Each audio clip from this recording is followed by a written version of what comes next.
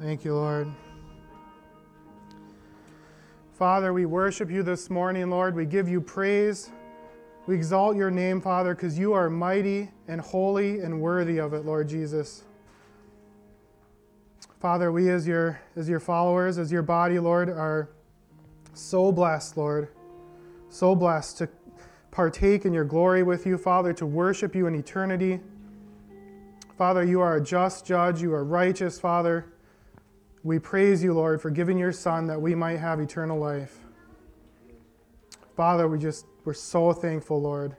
You sacrificed your own Son on our behalf, Lord, for our transgressions, Lord. And we worship you for it, Father, and we pray that we would glorify you this morning through the reading of your word. I pray that your truth would be proclaimed through your scriptures, and I pray that your Holy Spirit would stir in our hearts this morning. We just pray these things in Jesus' name. Amen.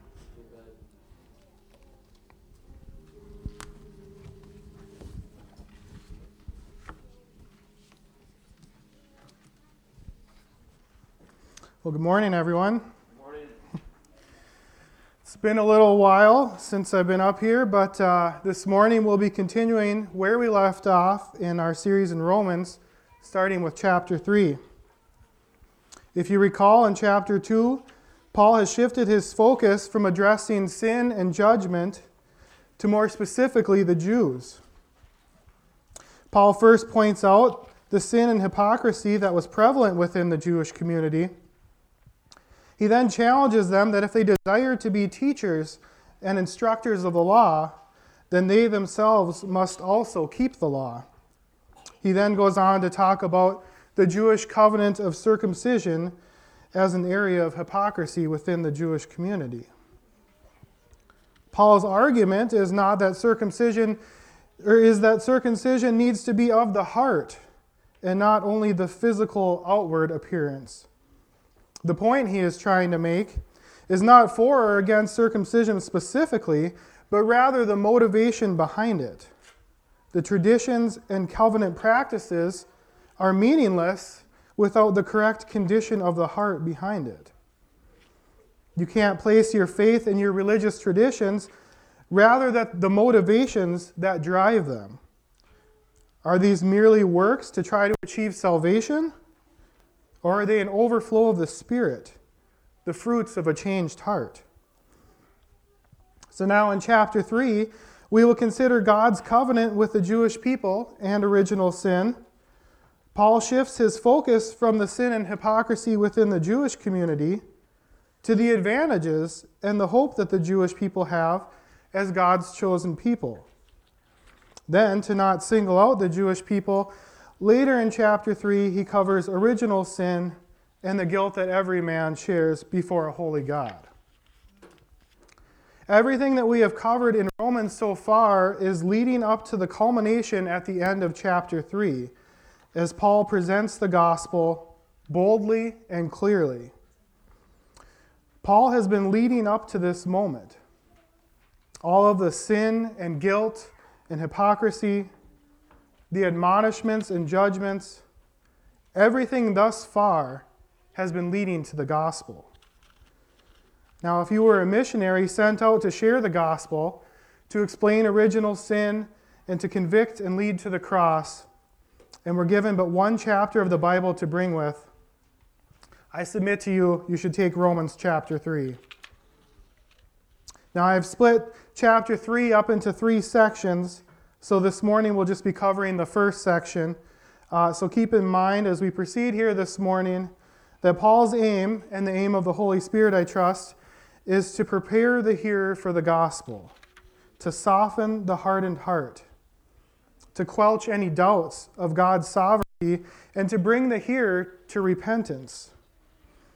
Paul begins chapter 3 with a series of questions that he anticipates in objection to his previous points from chapter 2. And then he proceeds to answer them. So this gives us a very clear understanding of Paul's intentions here and leaves very little up for interpretation. Paul is trying to cover all the bases here as he prepares the hearer for the gospel. So with that introduction, would you please stand with me if you are able, out of reverence for the reading of God's Word? Romans chapter 3, verses 1 through 8. So what advantage does the Jew have? Or what is the benefit of circumcision? Considerable in every way. First, they were entrusted with the very words of God. What then? If some were unfaithful, will their unfaithfulness nullify God's faithfulness? Absolutely not. Let God be true, even though everyone is a liar, as it is written, that you may be justified in your words and triumph when you judge. But if our unrighteousness highlights God's righteousness, what are we to say? I am using a human argument. Is God unrighteous to inflict wrath? Absolutely not. Otherwise, how will God judge the world? But if by my lie God's truth abounds to his glory, why am I also still being judged as a sinner? And why not say, just as some people slanderously claim we say, let us do what is evil so that good may come? Their condemnation is deserved. This is the word of the Lord. You may be seated.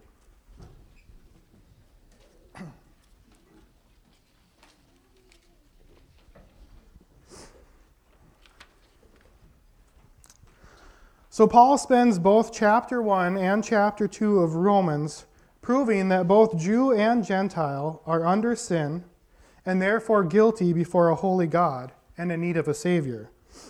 In the end of chapter 2, he focuses specifically on the Jews and goes into great detail on specific sins that the Jews are likely to be guilty of. Primarily, the focus is on hypocrisy and putting undue trust in traditions rather than examining the heart. Paul was able to speak from a place of authority to the Jewish leaders, as he himself had been very zealous in his pursuit of knowledge in the law and the traditions of his forefathers. In fact, prior to his conversion, he was one of the biggest persecutors of the Christians and had the respect of the Jewish leaders. So now in the first few verses of chapter 3, Paul's anticipating some objections that may be made to the points he had previously made in chapter 2. He addresses these objections with a question-answer type format, and I think it would be helpful for us here if we just take this one question at a time. So the first question that he asks is this: so what advantage does the Jew have? Or what is the benefit of circumcision? This would naturally be the first question one would ask following his admonishment of the Jews in the previous chapter. Now, we touched on this briefly as we worked through chapter 2, if you recall. God has established a covenant with the Jewish people, and he's entrusted them with his word and the law. Throughout the Old Testament, you will hear God referred to as the God of Abraham, the God of Isaac, the God of Jacob. God is identified as the God of the Jewish people. The Gentiles and the pagans around them worshipped false gods and did not know the one true God. So in chapter 2, as Paul points out the hypocrisy that has developed in the Jewish people, in their works-based view of salvation, he's anticipating a little pushback. So what was the point of all this? If we truly are God's people, why are we being picked on here? What about the covenant? Why are the Gentiles being rewarded and we're being chastised? Paul's answers to these questions is simple. The Jews have considerable advantage. Why?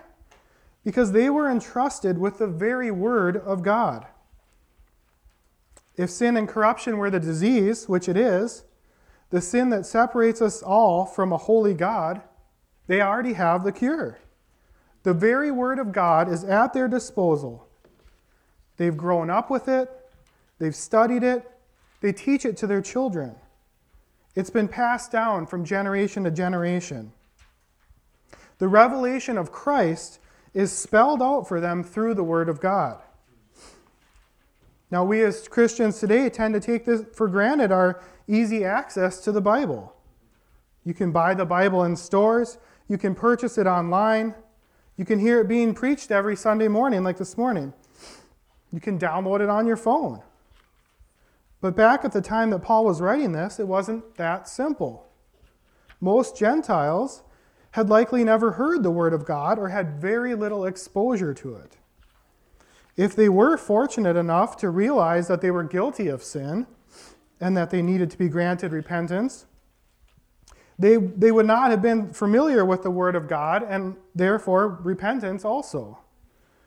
So you can see Paul's point here. Having the Word of God and growing up with it was a great advantage. Even if they were being rebuked at the moment, they've had every opportunity to repent. They know about repentance. They know what it is. They know the importance of it. And they know how to do it. Now, this holds true to us this morning, does it not? How many of us have grown up with the Word of God? Or if not grown up, you've at least had exposure to it, right? Maybe this morning's your first time at church, but most likely not. More than likely, you go to church somewhat regularly, and you even read your Bible throughout the week in your own studies. You have every advantage. The very Word of God, preserved for thousands of years through His divine providence, is sitting in your hands this morning. If you've repented and placed your faith in Christ, the Holy Spirit dwells in you and interprets the Word for you to understand. What an honor. What a blessing. Paul continues here, what then if some were unfaithful? Will their unfaithfulness nullify God's faithfulness? Now put plainly, if the Jews have such a great advantage, then why have so many rejected Christ? Does this mean God has broken His covenant with His people, or that His promises were not true? Now, as a part of Paul's answer here, he quotes a verse from Psalm 51. In a moment, we'll turn there. I think it'll be helpful for us to get the full context of Psalm 51 to fully grasp Paul's response here. But Paul's answer to his question, has God broken His covenant? Were His promises not true? Well, absolutely not. Man may be weak in his sin and in his flesh, but God is faithful and true. His promises will not fade, and His glory will not be hidden. Sinful men need only to repent and turn to Christ, and God will grant them repentance and sanctify them. It is not God that has broken His covenant, but rather men that have violated the covenant. Let's take a look at Psalm 51.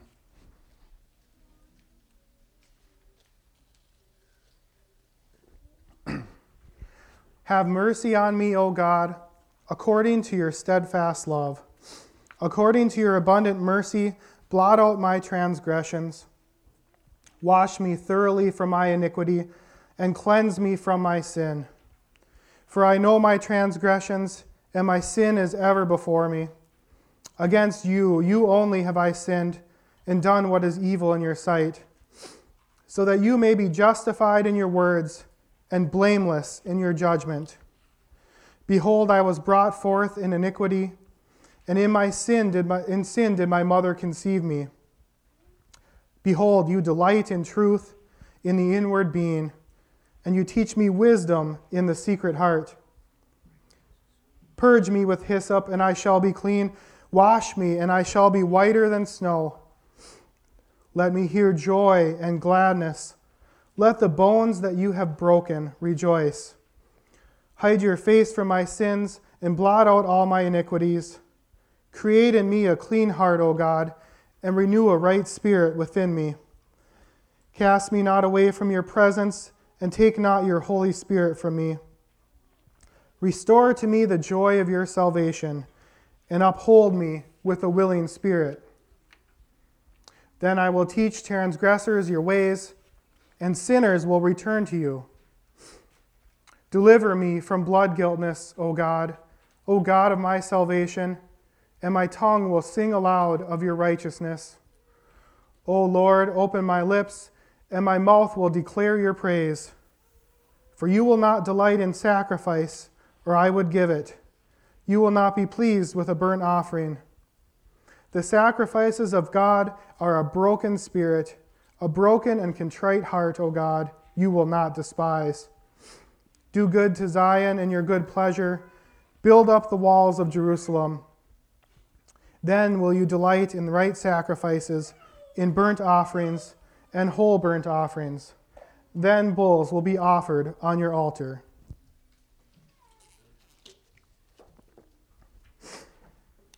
David lays out the perfect framework and example of the gospel here for us this morning.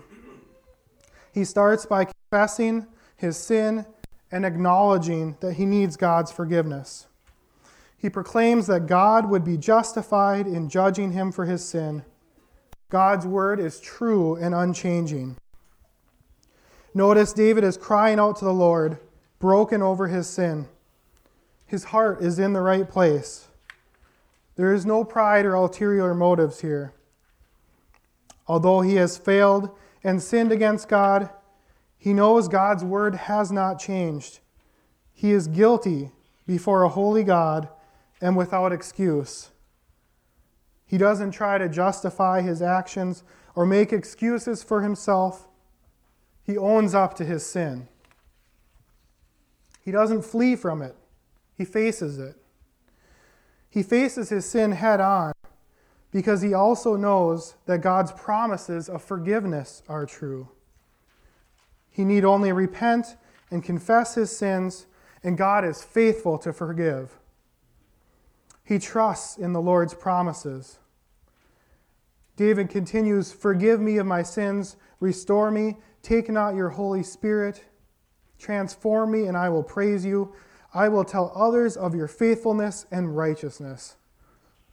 What a wonderful picture of the gospel for us. Regardless of our circumstances, regardless of our sin, if we repent with a broken and contrite heart, he is faithful to forgive. He is faithful to grant repentance and his Holy Spirit. If we cry out to him, he will answer. He will transform us into the image of his Son, and then we will worship him for it. Amen? And once we have received that forgiveness, we can't help but tell others about it. We want to share what he has done for us with the rest of the world. And this is how Paul answers the question, if some are unfaithful, does that mean God is unfaithful? If men have broken their promise, has God? Well, absolutely not. God is faithful to his word when he judges the wicked, but he is also faithful to forgive if we call upon his name. Although we may fail, we can have confidence that if we confess and repent, that he is faithful to forgive. The next question this morning, but if our unrighteousness highlights God's righteousness, what are we to say? I'm using a human argument. Is God unrighteous to inflict wrath? So in other words, if God is glorified and proven true to his word when he judges men for their sin, why are they being punished? If their transgressions are only to highlight God's righteousness, isn't it unfair to judge them?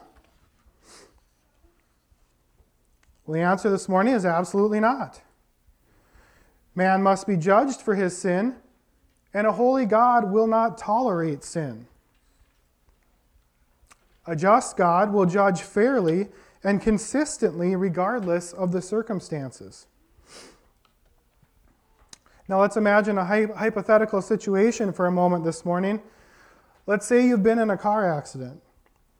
You and your family have been gravely injured. Your car is totaled, and the other driver has no insurance. Not only that, but the other driver was also intoxicated at the time of the accident. You were both driving down the highway in opposite directions when all of a sudden he swerves into your lane and hits you head on. Now he's arrested and shortly after let go on bail awaiting trial. Months go by and your family's recovery is a long and painful one, but praise God, everyone survived. You try to bridle your anger as you find out that this is not the first time this driver has injured others while driving intoxicated. But you take comfort in knowing that the time will come when justice will be served. So the court date finally comes, and you're summoned as a witness in the case against him. Now imagine, if you will, the judge in this case. He's a good and fair judge. He always judges rightly according to the law. His sentences are black and white. There's no gray area. He convicts according to the law, and the sentence is always proportionate to the crime. In fact, he's grown a great reputation and is well known for his indiscriminate sentencing.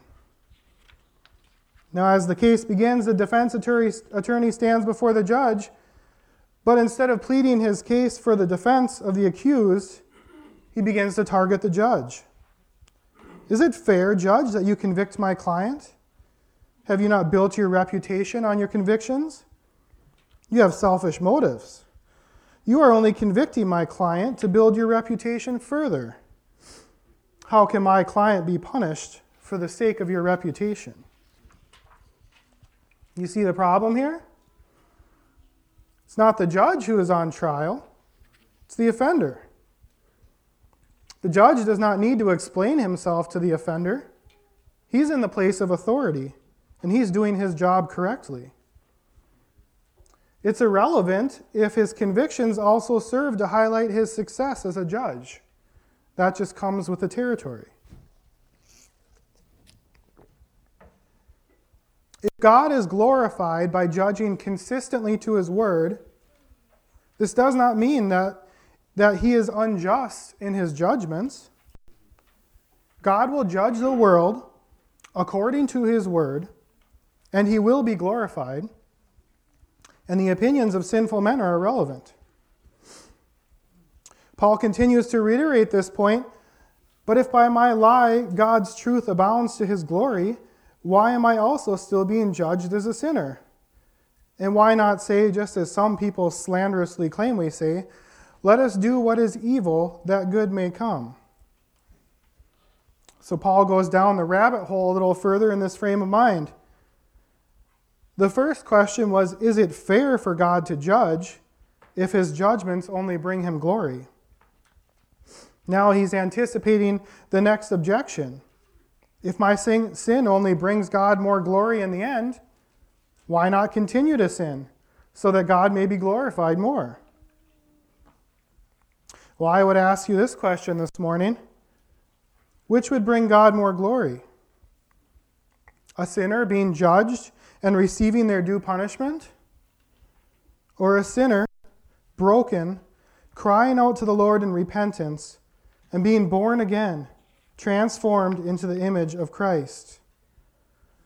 One who was once dead in their trespasses, given new life and freedom from sin and the grave.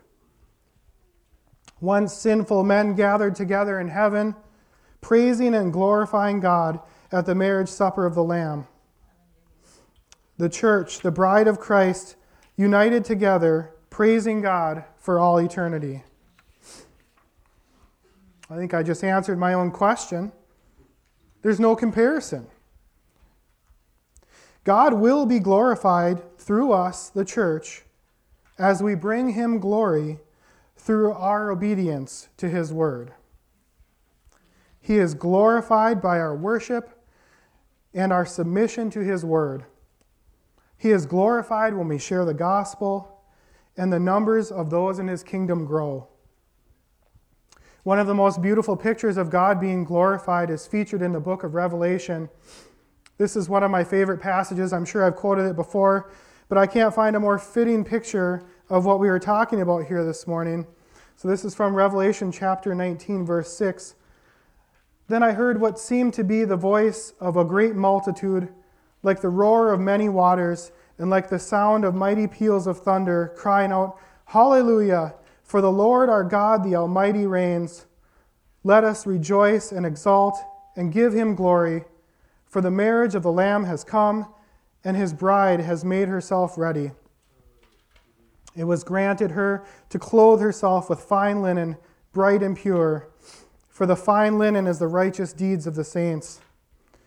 And the angel said to me, write this, blessed are those who are invited to the marriage supper of the Lamb. And he said to me, these are the true words of God. Then I fell down at his feet to worship him, but he said to me, you must not do that. I am a fellow servant with you and your brothers who hold to the testimony of Jesus. Worship God, for the testimony of Jesus is the spirit of prophecy. What a beautiful picture. There will be one day that all of us saints are gathered together in heaven at the marriage supper of the Lamb. We will all be united together, united with Christ, our groom, worshiping him in unison. This is the glory that God wants this morning, church. Although judgment on the sinful man will bring God glory, the glory that God deserves from us is far different, far more beautiful. Verse 8 says, it was granted to her to clothe herself with fine linen, bright and pure, for the fine linen is the righteous deeds of the saints. This is our job this side of glory, church.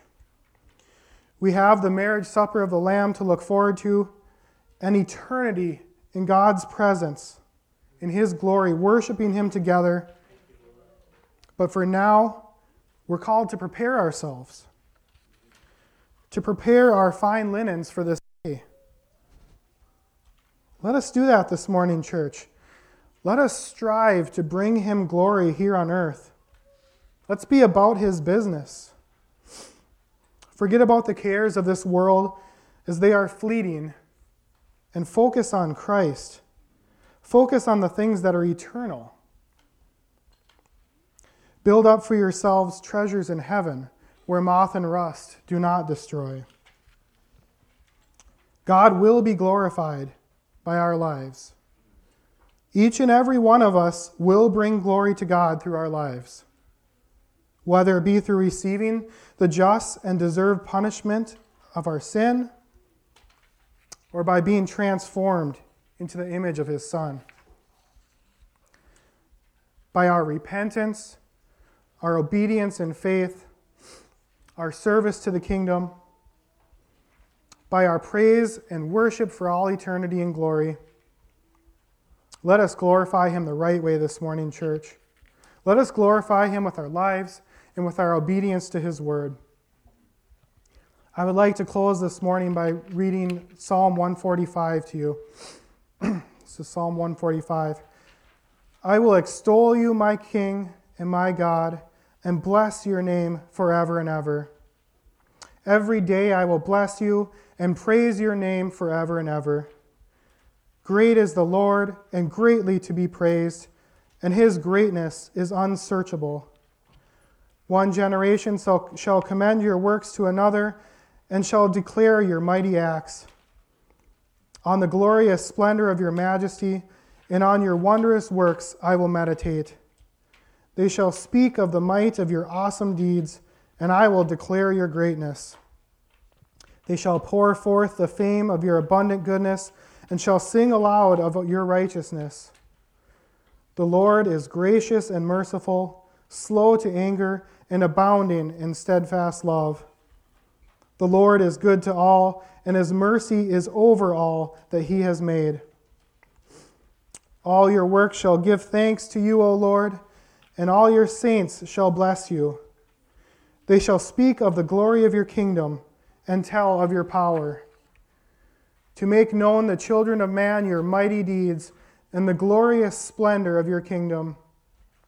Your kingdom is an everlasting kingdom, and your dominion endures through all generations. The Lord is faithful in all his words and kind in all his works. The Lord upholds all who are falling and raises up all who are bowed down. The eyes of all look to you, and you give them their food in due season. You open your hand, you satisfy the desire of every living thing. The Lord is righteous in his ways and kind in his works. The Lord is near to all who call on him, to all who call on him in truth. He fulfills the desire of those who fear him. He also hears their cry and saves them.